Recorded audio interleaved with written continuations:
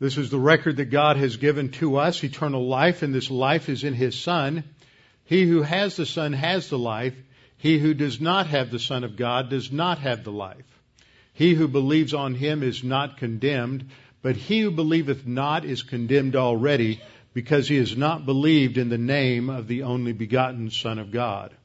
For there is no other name under heaven given among men whereby we must be saved. For by grace you have been saved through faith, and that not of yourselves, it is the gift of God, not of works, lest any man should boast. For I am persuaded that neither death, nor life, nor angels, nor principalities, nor powers, nor things present, nor things to come, nor height, nor depth, nor any other created thing is able to separate us from the love of God which is in Christ Jesus our Lord. For of Him, and through Him, and to Him are all things, to whom be the glory forever. Amen.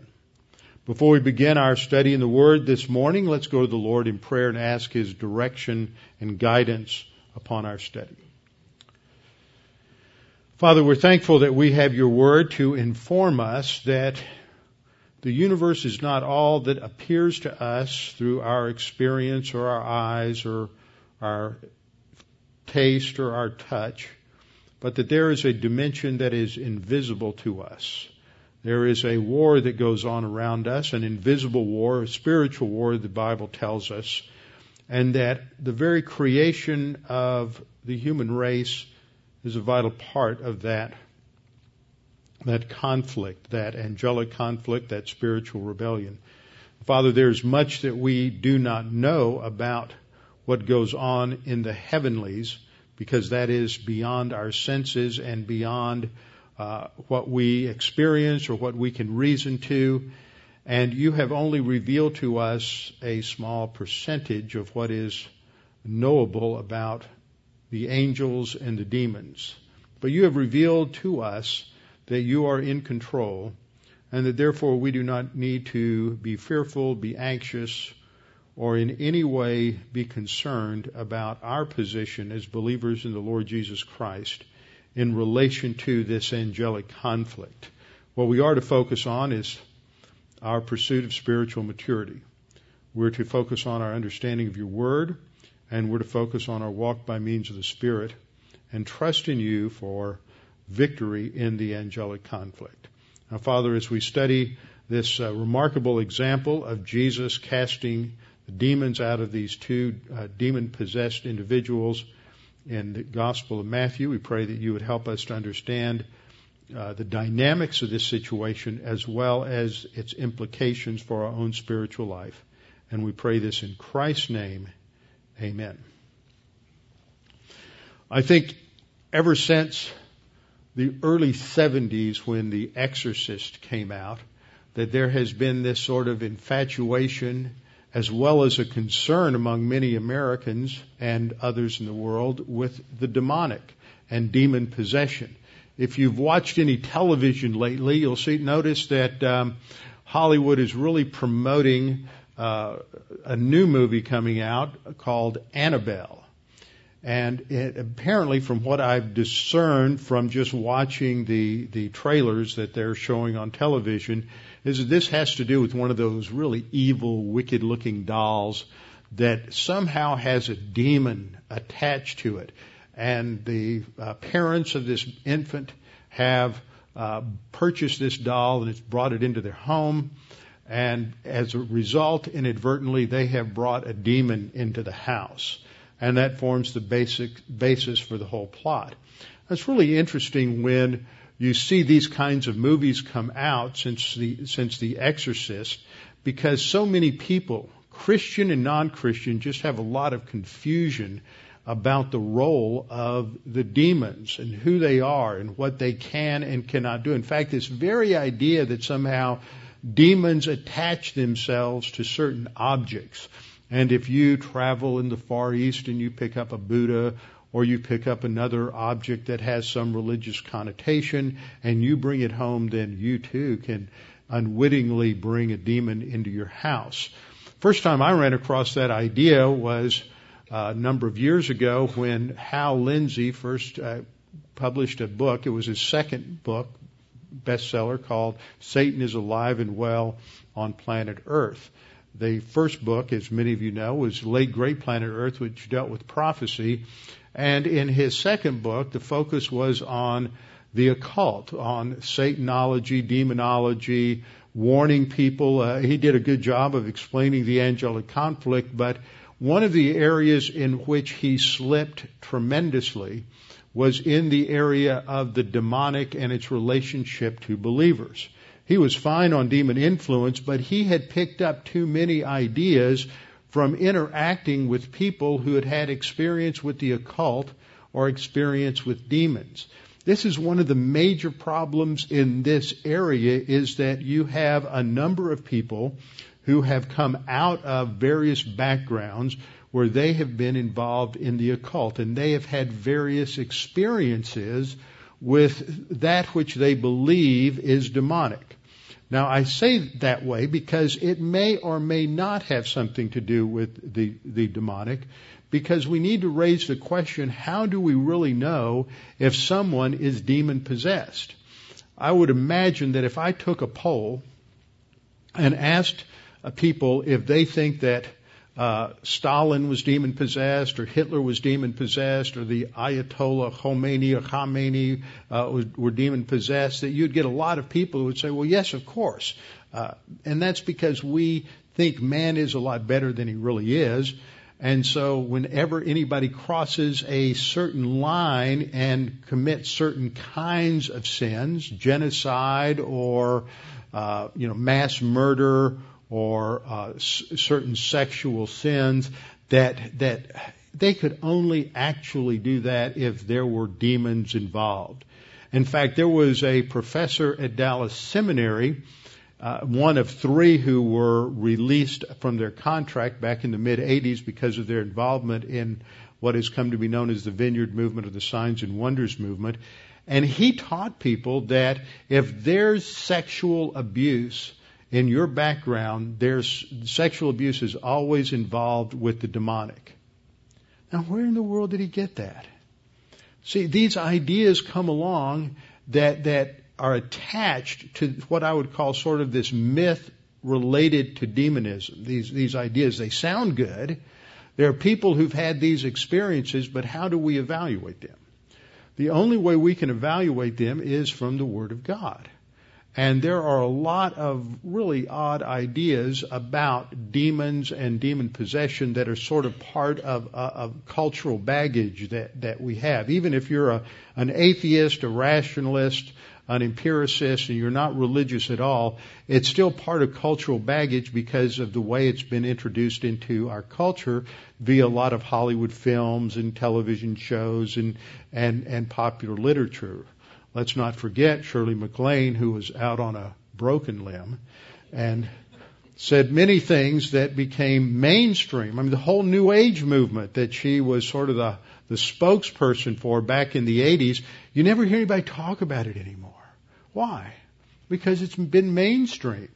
And there's many people who believe in a lot of those ideas, and it's no longer culturally odd. It's just sort of been expected. So when we get into the Gospels, we see a number of stories. I think there are 8 specific instances where Jesus casts demons out of people who are demon-possessed. There are a number of other general statements, as we saw earlier in Matthew chapter 8, verse 16, where we read a summary statement that when evening had come, when Jesus was in Capernaum, they brought to him many who were demon-possessed, and he cast out the spirits with a word and healed all who were sick.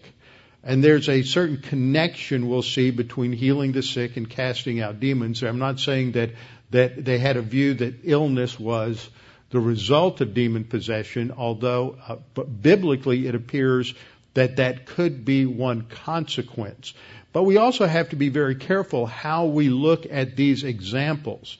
I have read pretty solid individuals who have written books on demonism and Satanism, and they have looked at these examples in Scripture and looked at the characteristics that you see among the demon-possessed and have made the mistake of thinking that gives us a list of symptoms of demon possession. And all it does is tell us what happened in those specific instances. We have to be very careful not to extrapolate from a description or a narrative of what happened to doctrinal absolutes. All we can say is that yes, demons can produce certain kinds of manifestations, but that the Scripture isn't saying that that's what demonism consists of. Just because somebody manifests some of these characteristics doesn't necessarily mean that they are demon possessed.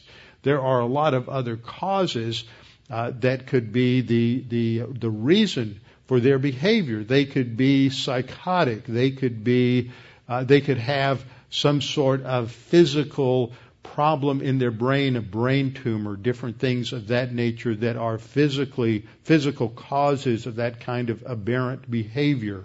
There was a story I read in the paper this last week of a woman who had a stroke, and afterward she just spoke in profanities. So some people would say, well, if all you can do is speak in profanities, it must be demon possession. Well, there's also ways in which we can have physiological brain damage, and it can manifest in a variety of different ways.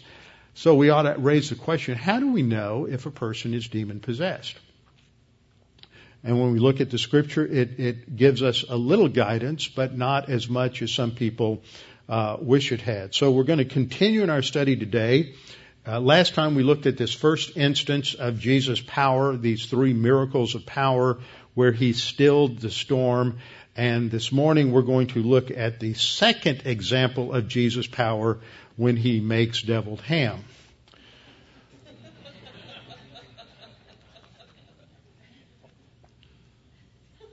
All right, now, there we go. The miracles of power. Just setting up the context. 3 miracles are emphasized here. Jesus stills the storm on the Sea of Galilee.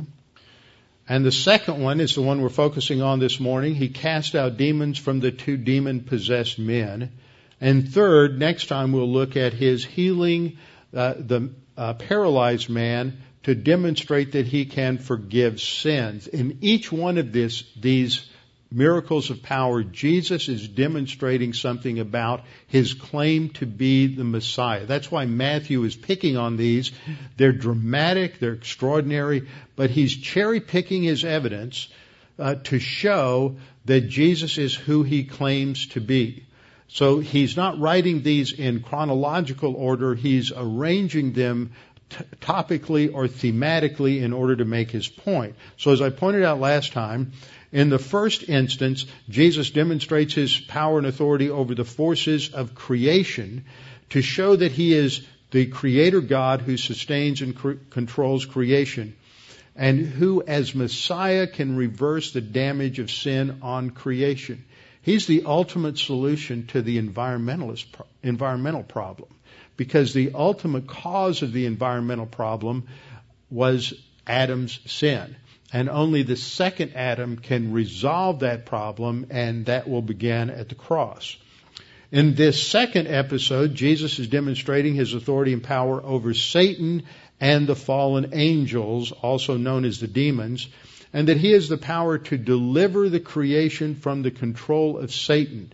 Satan currently is in control. He usurped that power from Adam by virtue of Adam's sin. When Adam sinned, he abdicated his position, as it were, as the king of creation. And so Satan then becomes the king of creation. He's called the prince and the power of the air in Ephesians 2:2, the god of this age in 2 Corinthians 4:4, and he's called the ruler of this world by Jesus in John 12:31. And then next time, we'll see in the third example that Jesus shows that he has the divine prerogative to forgive sins, which will be a hallmark of his messianic reign. So just to summarize this, restate what I said a minute ago, in this second instance, Jesus is demonstrating his authority and power over the demons. Now, why does he do this? He does this because this fits within the scriptural flow of what happened back in Genesis 1 through 3 and what will culminate in Revelation chapter 20. And we call this doctrine the angelic conflict. Now, I would take the time, perhaps at this moment, first time we've really hit this in Matthew, to go through a doctrine of the angelic conflict. But I'm going to reserve that until we get to Matthew chapter 12, when Jesus is accused of casting out demons by the power of Beelzebul, another title for Satan. We're just going to hit some of the issues related to it this morning. What happens in this angelic conflict? Satan rebelled against God in his original position as Lucifer. We call him Lucifer. Hallel ben Shahar is the Hebrew. He's the morning sun, the morning light. He is the highest of all the angels. He is called in Ezekiel 28 the anointed cherub who covers the throne. So he's very close to God. And in Isaiah chapter 14, verses 12 through 14, he makes 5 statements about his arrogant ambitions. 5 I wills. If you read the text, I will be like God is his final goal. He desires to be like God. When God created Adam and Eve and placed them in the garden, it is Satan who takes on the guise of a creature, a serpent, and tempts Eve, so that man's fall is directly related to Satan's fall and this angelic rebellion against God. As they sin, the result is that it plunges the universe, all of God's creation, into the corruption of sin. And so now we all live in a fallen world. From the moment that Eve and Adam listened to Satan, the world system, the cosmic system, comes under satanic influence. So when Eve is tempted to eat of the fruit of the tree of the knowledge of good and evil, that was not a sin. It's not a sin. The only sin, as God defines it in Genesis 2, is to eat. The thought about it, he didn't say, don't think about eating it. Don't think about what's going to happen.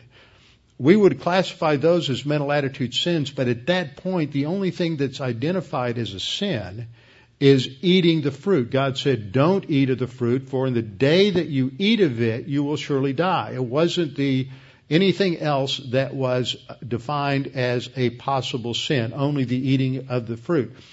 The instant that she yields to that temptation, what's been going on here? This is something called demon influence or Satan influence. She's influenced to rebel against God. So we'll use this term satanic or demonic influence, and basically it means any act whereby we are influenced to disobey God. That is in one way or another demon influence. That means all human viewpoint thinking is really demon influence. Anything that is built upon Satan's thought system, which is grounded in arrogance, anything built upon that is demon influence. So when you watch wonderful movies that seem very nice and have great moral themes, but they're not built upon the Word of God. In fact, they're heavily influenced by Protestant liberal theology, like the Disney film Pollyanna. You're talking about a film that is promoting religious morality, which is demon influence.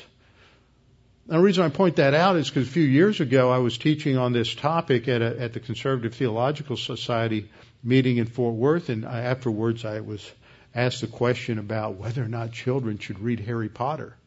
And I said, well, the only reason you don't like Harry Potter is he's made overt what is really subvert or covert in many films.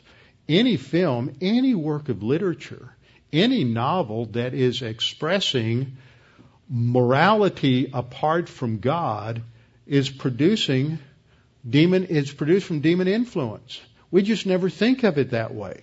We think of it as somehow this is good because it's morally good, but in another sense, it's a moral good that is wrapped up in the context of a rationale of independence from God, that somehow we can do good, absolute good, that is pleasing to God without going to the cross or walking by the Spirit. That's just a lie from the pit of hell. So I'm challenging us to think more correctly about how we look at some of these different things. So if you're upset about reading Harry Potter, then don't read any literature. Don't go to any movies whatsoever. Because the issue isn't that it talks about witches or magic or any of those things, but the issue is any literature, anything that promotes morality, goodness, utopian thoughts, anything apart from absolute 100% dependence upon God. Unless it's promoting 100% absolute dependence upon God, it's just the lie of the devil. And therefore that is by nature demon influence or satanic influence. Now this dominates the cosmic system, the world system, until Jesus comes back. The first advent, he offered the kingdom. In the kingdom, there would be this overturning of Satan's power. And when we go to Revelation 20, verses 1 through 3, we discover that when Jesus does establish his kingdom, what happens to Satan and the demons? Now, the demons are mentioned in Revelation 20. What happens to them? They are confined to the abyss for 1,000 years. Now that's important to understand that, because that's what happens in this episode. Remember how many times I keep hitting the point that you got to understand the message of Matthew to understand Matthew. The message of Matthew is repent, for the kingdom of heaven is at hand. The whole issue is, will they accept the kingdom? Well, when we get into this episode with these demons, their question of Jesus doesn't come out in Matthew, but it certainly comes out in the parallel there in Mark and especially in the Luke parallel in Luke chapter 8. The demons say, are you going to torment us before the time? Are you going to send us to the abyss? That's the key word here. They're saying, are you going to send us to the abyss? When does that occur? That occurs when Jesus establishes his kingdom. So here's Jesus showing up on the earth at the first advent, offering the kingdom, and they're saying, are you here already? Is our time up? Are you going to send us now to the abyss? They understand the whole premillennial kingdom message of Jesus' first advent. They understand that. The Jews rejected that, but they understand it. That's what they're afraid of. They're afraid that the time's up and they're going to get sent to the abyss. They're not, because the kingdom's going to be rejected and therefore postponed. So all of that gives us just an understanding and orientation to this episode as to why it's included in the Gospels and why it's important.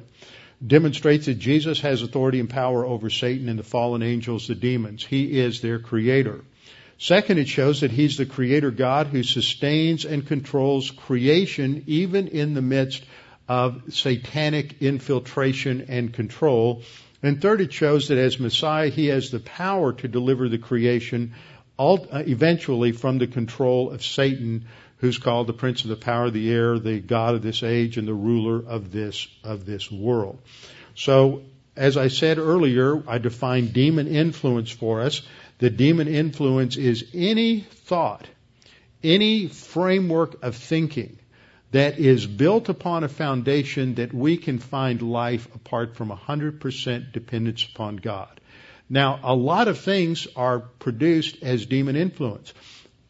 All of the philosophies of man, all of the religions of man are the result of demon influence. So they can take many different forms, even opposing forms, but they all fit under the umbrella of demon influence, human viewpoint thinking, worldly thinking, cosmic thinking. All of these describe the same kind of thing. So whether you're talking about Buddhism or Mormonism, whether you're talking about Islam or Hinduism, they're all part of the devil's world, and they're all part and the result of demon influence. Now, demon possession is something that is different. I'll look at that in a little more detail later on. But demon possession takes place when an individual, an unbeliever, always, never a believer, when an unbeliever is body is invaded by one or more demons, and they are able to take control of his bodily functions to an extraordinary degree. They override the personality and the volition of the individuals, but not absolutely. Because that personality and that individual and his volition are still inside that person, and they can still respond to the gospel, which is the only solution. So demon possession, only believers. Demon possession is when one or more demons takes up internal residence inside the body and takes over the control of the body of an individual. And then demon influence is just thought influence. So as we look at our passage, let's just work through it a little bit and understand what goes on. In verse 28, Matthew says, when he had come to the other side. Now, it appears as you're reading through your English text that this comes immediately after the storm. That's not necessary. There's a break in the action. Remember, Matthew's just taking different episodes. We see a chronological development better in the Gospel of Luke. But here, Matthew's just moving to the next example of Jesus' power as a Messiah. He says, when he had come to the other side, to the country of the Gergesenes. If you're using a New King James Bible, it reads Gergesenes. That's in the New King James, the King James Version, and that's the reading in the majority text. The majority of documents have Gergesenes. There is a textual variant here that shows up in a couple of the more ancient documents, and that is the basis for the Nestle Aland text, or what's called the critical text, which is the basis for a lot of modern translations such as the NASB, NIV, ESV, RSV. And so your Bible, this is a notoriously difficult problem. I think it's really the solution is really rather simple, and that's to go with the majority text view, and we'll see the solution to this coming up here. So they come to the region of the Gergesenes, or the area of the Gergesenes. Now here's our map of the area around the Sea of Galilee. Now the area to the west of the Sea of Galilee, this little blue line you see coming down from the north and emptying into the Sea of Galilee, is the River Jordan from its headwaters up near Dan in the north. And then it's going to flow out of the Sea of Galilee down to the south going this way. Now this is the border of modern Israel, and the area to the west is part of modern Israel. It is the historic area of Galilee. The area to the east is the modern Hashemite kingdom of Jordan, and this was also a territory known as the Decapolis, or the 10 cities. Only one of those 10 Greek cities was located to the west of the Jordan River, and that was a city that was known as Scythopolis. This is an interesting historical note. The Scythians came from up north with the Russians, and at some point they had served in probably the Greek army as mercenaries, and then they settled at Scythopolis. Scythopolis was a Greek city. It's a fabulous ruin. Those of you who've been to Israel with me have been there. It is known, it was on the site of the ancient biblical site, Beit Shan. Beit Shan was there's a large tell that rises above the ruins of Scythopolis, which is where the ancient Hebrew city was, and that's where they hung the heads of Saul the head of Saul and Jonathan after they were killed at Mount Gilboa. The Philistines decapitated them and then hung their heads on the walls of Beit Shan. So that later became known as Scythopolis. And this area over here, Gadara, is located here. Actually, this region, according to Josephus, it's this whole region going all the way down to the Sea of Galilee was known as the region of Gadara. And then you had another city, not Gergesa, which is here, but Jerash, which is located right around the O in Decapolis. It's also a fabulous archaeological site. It's huge, second only to Ephesus, and we've been there a couple of times in the past. But Gergesa was a small village located right on the Sea of Galilee. Nearby there are cliffs. It's the only place in that area where there are cliffs that overlook the water that could explain what takes place with the pigs. And what Matthew is describing is the region of the Gadarenes, but it's actually or what the other Gospels, Mark and Luke, are describing as the region of the Gadarenes. But here it's this area of Gergesa, which is modern Kursi. So that's located in this particular area. So that resolves the problem, because some of you will read in different versions and you see different names and you scratch your head a little bit, what's going on here. So Jesus comes to the other side of the Sea of Galilee, and he comes to this area, and when he arrives, according to the gospel accounts, he is met by these two men who were demon possessed. Now in Matthew it says there are two men. In Mark and Luke they only focus on one man. Now, both men came, but apparently one man was sort of the passive partner in there, and he didn't say much. It was just the one guy who was the most fearsome and was the most powerful and the most vocal and carried out most of the conversation. So Mark and Luke just focus on the one man, whereas Matthew tells us that, in fact, there were actually two men present. Matthew says that as Jesus arrived and as he got off the boat, he is met by these two wild men. They are naked. They are covered in crusty, dried blood. They have been living among the tombs. And remember, according to the Mosaic law, the tombs this is a place of the dead. They're unclean. It signifies their identification with Satan and that which is unclean.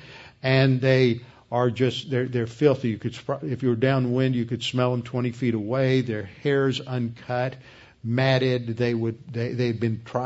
People had tried to chain them, so there may have been some remnant of those chains on one of them, and they've been gashing and slashing themselves with rocks, so they are covered with blood. They are a terrifying sight, and anyone who saw them approach would just naturally want to flee and run away from them.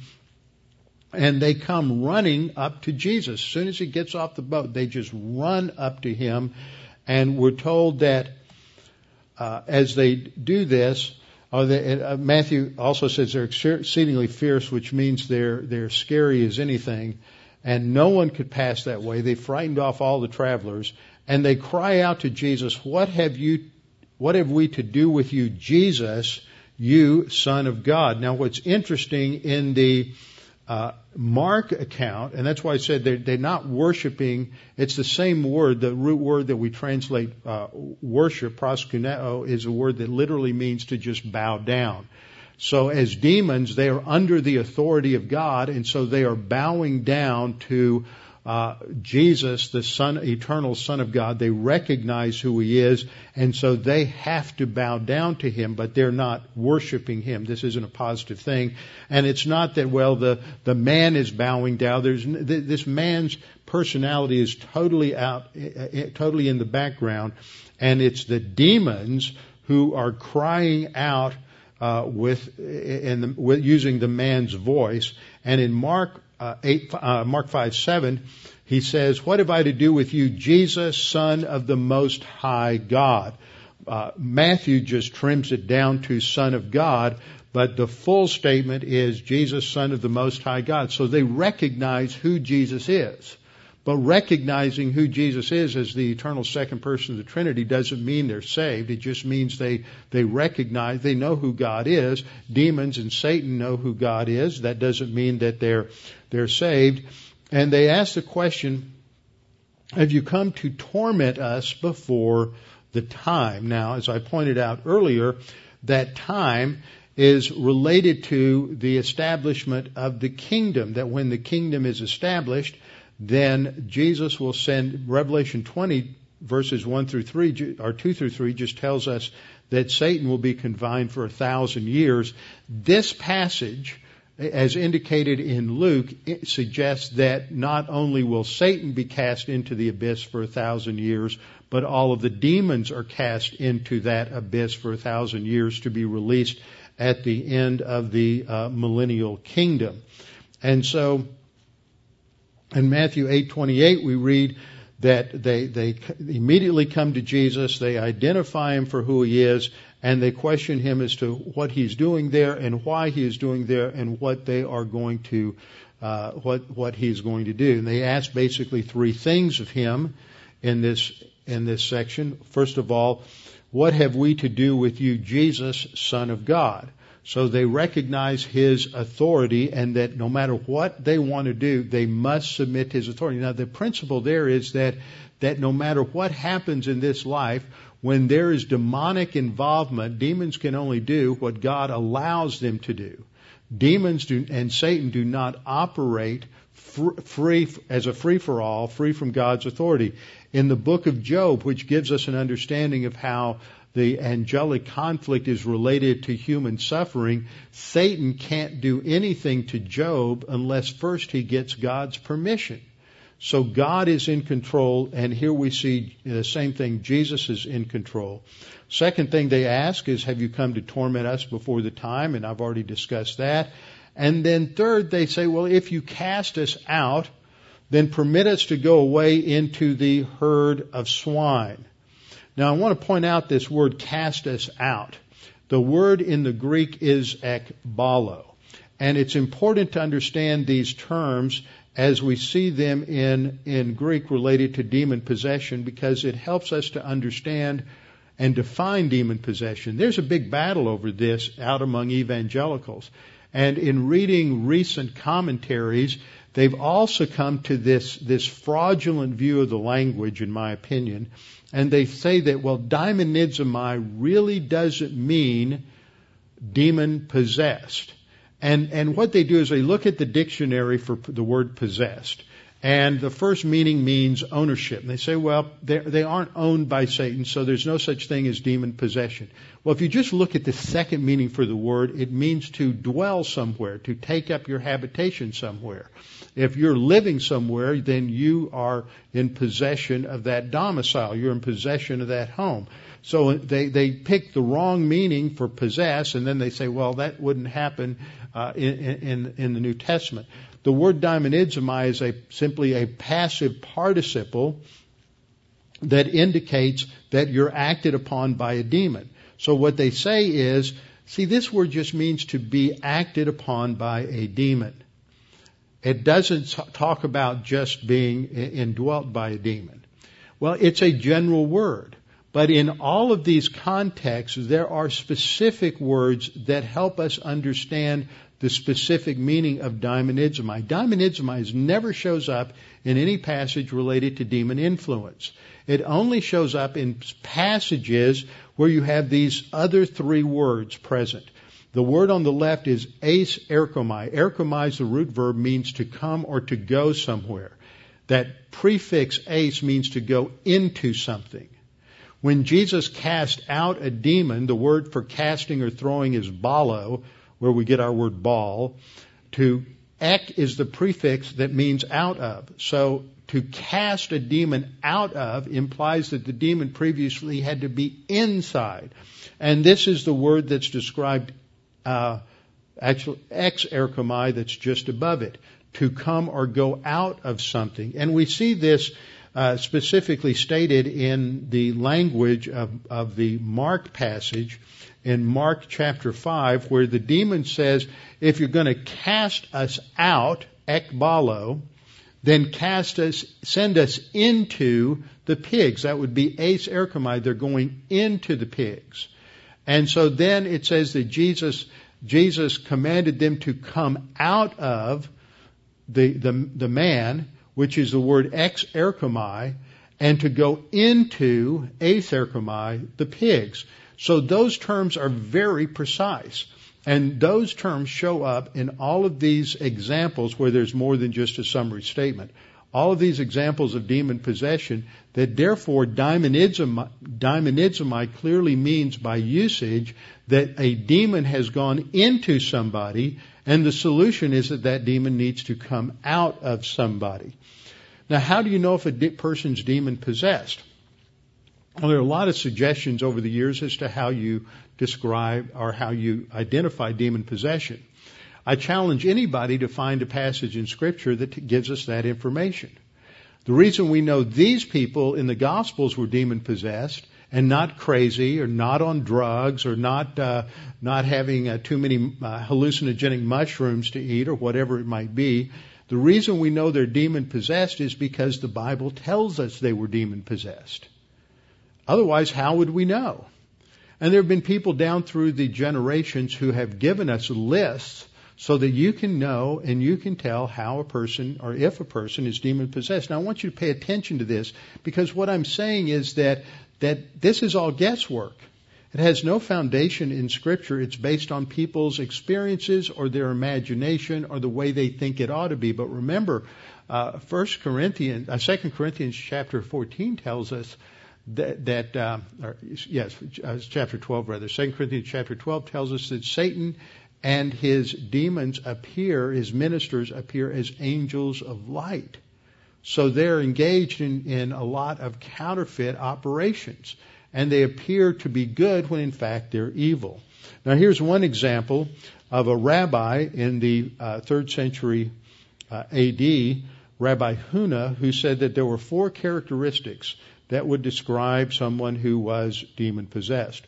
Walking about at night. So I'm not going to ask for a show of hands about who has insomnia and kind of wanders around the house at night, but he thought that was a sign of a demon possession. Or spending the night on a grave. Now, there's probably no one here who's done that. Or tearing one's clothes, or destroying what you've been given. If you did one of those 4 things, you were possibly demon possessed. Here's another list that was given in Puritan literature in the 1600s. One of these would indicate that you were demon possessed, perhaps, that you thought you were possessed, if you led a wicked life, if you were persistently ill or you fell into a heavy sleep, if you have narcolepsy, or you just have sleep apnea. And one of the questions they ask you in a sleep study is, have you ever fallen asleep at a traffic light or at a stop sign? Then that's an indication you're really not getting much sleep at night. I have a friend who's fallen asleep several times in an airport waiting room and missed his flight. So these are signs of someone who's not getting enough sleep at night, so they have sleep apnea. So according to the Puritans, maybe you were demon possessed because you fall into a heavy sleep too quickly. Vomiting unusual objects. Toads, serpents, worm, iron. Now, that's an unusual one. Stones, artificial objects such as nails, pens, etc. If you blaspheme, if you make a pact with the devil, or you're troubled with spirits, if you show a frightening and horrible countenance, if you're tired of living, if you're uncontrolled and violent, if you make sounds and movements like an animal. So that was what they thought of in the 1600s as examples. Quite a bit different from what Rabbi Huna said. But then we fast forward up to the 20th century, and there have been several people who've made different lists. There was one Christian German evangelical by the name of Kurt Koch who wrote several books on this topic, and he said that evidence of demon possession was cursing, grinding teeth, suicide, or falling into a trance. He said that possessing demons emit a scornful laugh if he hears someone talking about the cross of Christ or the blood of Jesus, and that the person possessed will display evil and hateful expressions, especially if spiritual things are talked about. Now, all these things are just guesses, because the Scripture doesn't tell us. They are what people have deduced from their experience. But that doesn't mean that it has any basis. In fact, it's the same thing. Another one of these examples is this idea that a demon can attach itself to an object. Now, I'm not saying that's yes or no, But this has entered into sort of modern demonology, that you can buy an object that's been used in some other religious worship somewhere, and if you do that and you bring it into your house, then you run the risk of having a demon in your house. And Hal Lindsey has several anecdotes about that in his book. And my question is, I know people who've had the same kind of things in their house and nothing like that's ever happened. It's just an experience-based supposition. It's not an absolute. It's not in any way, shape, or form something that is actually real. So as we continue with Matthew's story, in verse 30, we're told that a good way off there was a herd of many swine. Mark tells us that there were about 2,000 swine. Also tells us in the parallel passages that Jesus inquired of the demon what his name was. He said his name was Legion. Now, Legion was also about 2,000 in the Roman army. So there's a connection there. 2,000 pigs, 2,000 demons. Each one can have his own little piggy home. So they beg him then, if you cast us out, ekbalo, permit us to go away into the herd of swine. It seems to indicate that demons like to have something to possess. They want to be involved and have a material connection to the material world. And so they want to go into the demons. Well, Jesus then gives them permission. He says to go into these demons. Let me see here. I have a... nope, I don't. Maybe it's back here. Here we go.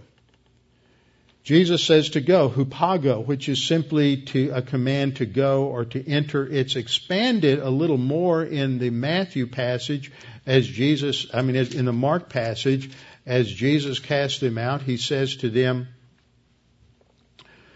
he gave them permission, and immediately they went out. In the Luke passage, or Jesus said to them in verse 8, come out of the man, unclean spirit. And that word come out is erchomai, indicating they're inside and they need to come out.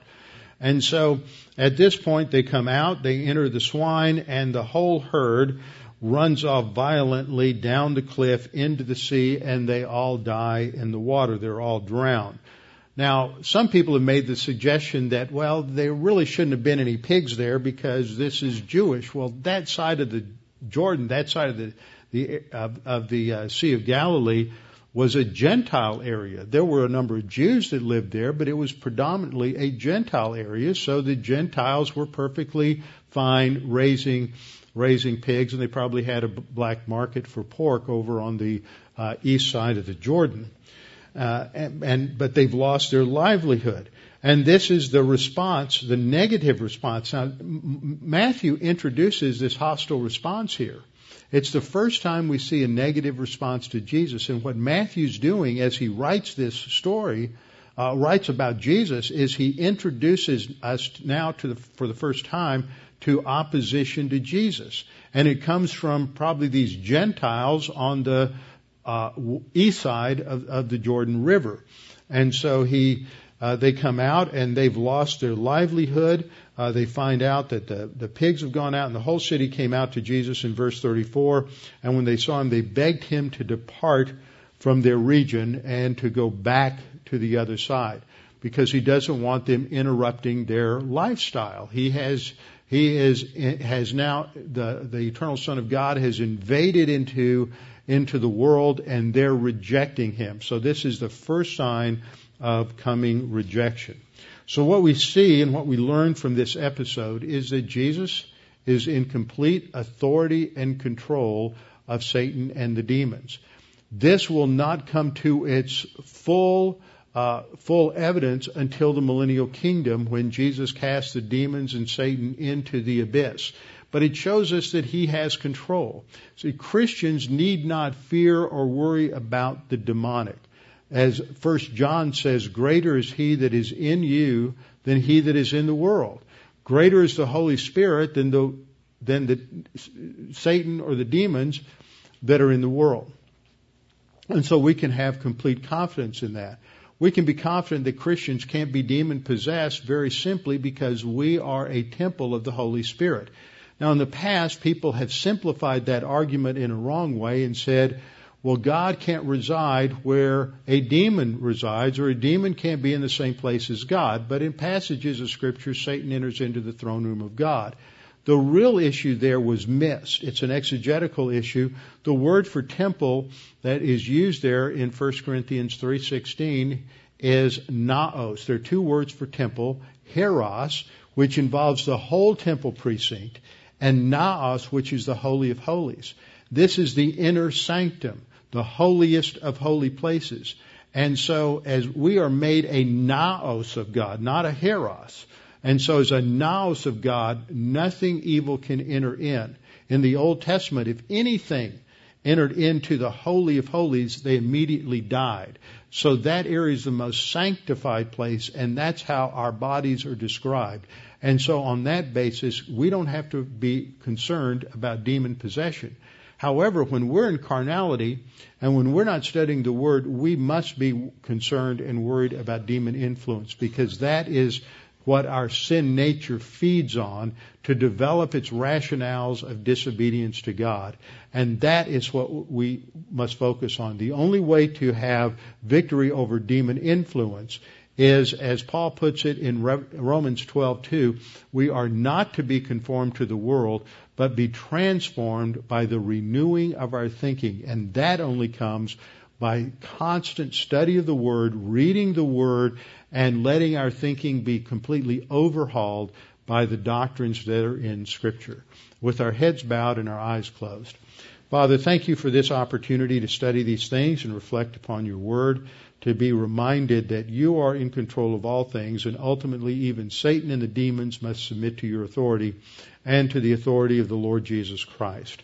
We're reminded that we do not have to succumb to fear or worry and anxiety when it comes to the demonic. Neither must we just blame the demons for whatever problems or sins that we have in life. But we have to come to understand that all problems ultimately relate to human sin, though they have a role within the angelic conflict. But the solution is always confession, recovery, focus on your Word. Father, we pray that if there's anyone here this morning that is unsure of their salvation or uncertain of their eternal destiny, that the only solution is faith in Christ. Jesus died on the cross for everyone's sins, yours included. He paid the penalty for every single sin, and the only solution is to trust in Him, to accept Him as your Savior, as the one who died for you. Now, Father, we pray that you would challenge us with what we've studied this morning, and we pray this in Christ's name. Amen.